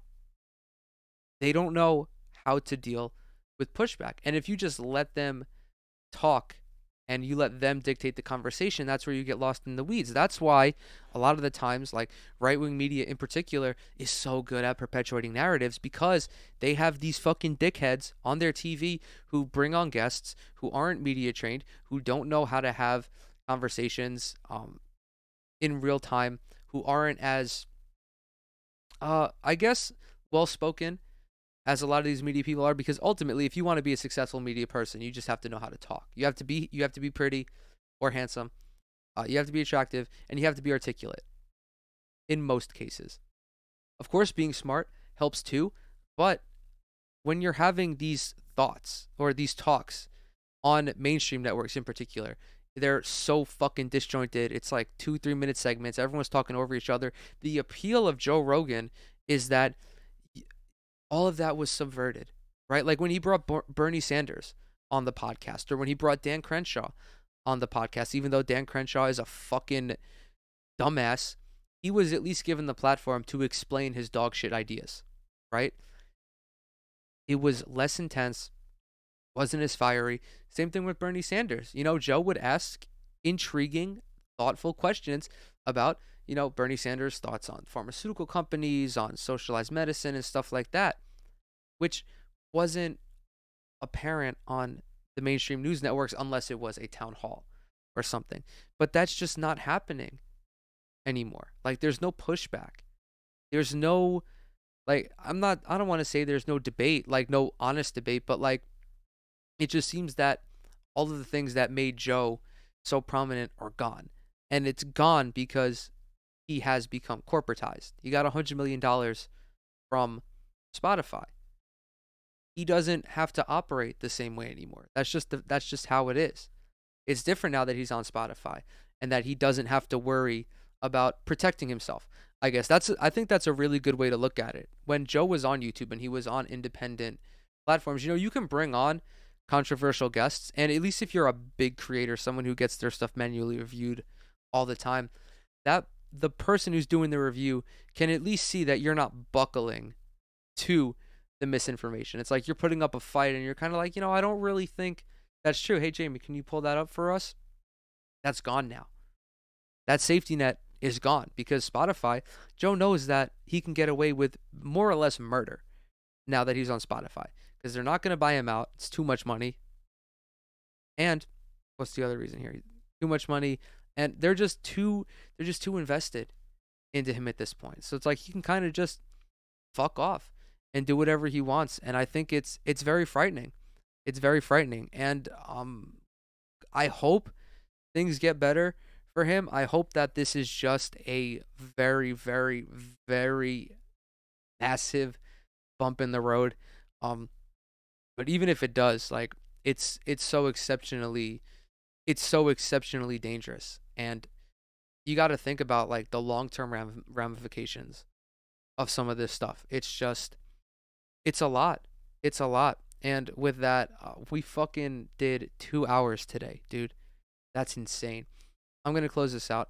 If you watched this on Twitch, thank you for coming to hang out. If you're listening to this in podcast form, audio form, thank you very much. As always, everything I'm associated with is down in the description below. If you're listening to this on Spotify or on Apple Podcasts, leave a like, leave a rating, leave a review. If you enjoyed this show, tell a friend about it. If you hated this show, be sure to tell a friend about it as well. All press is good press. And with that, I'll catch you guys in the next one.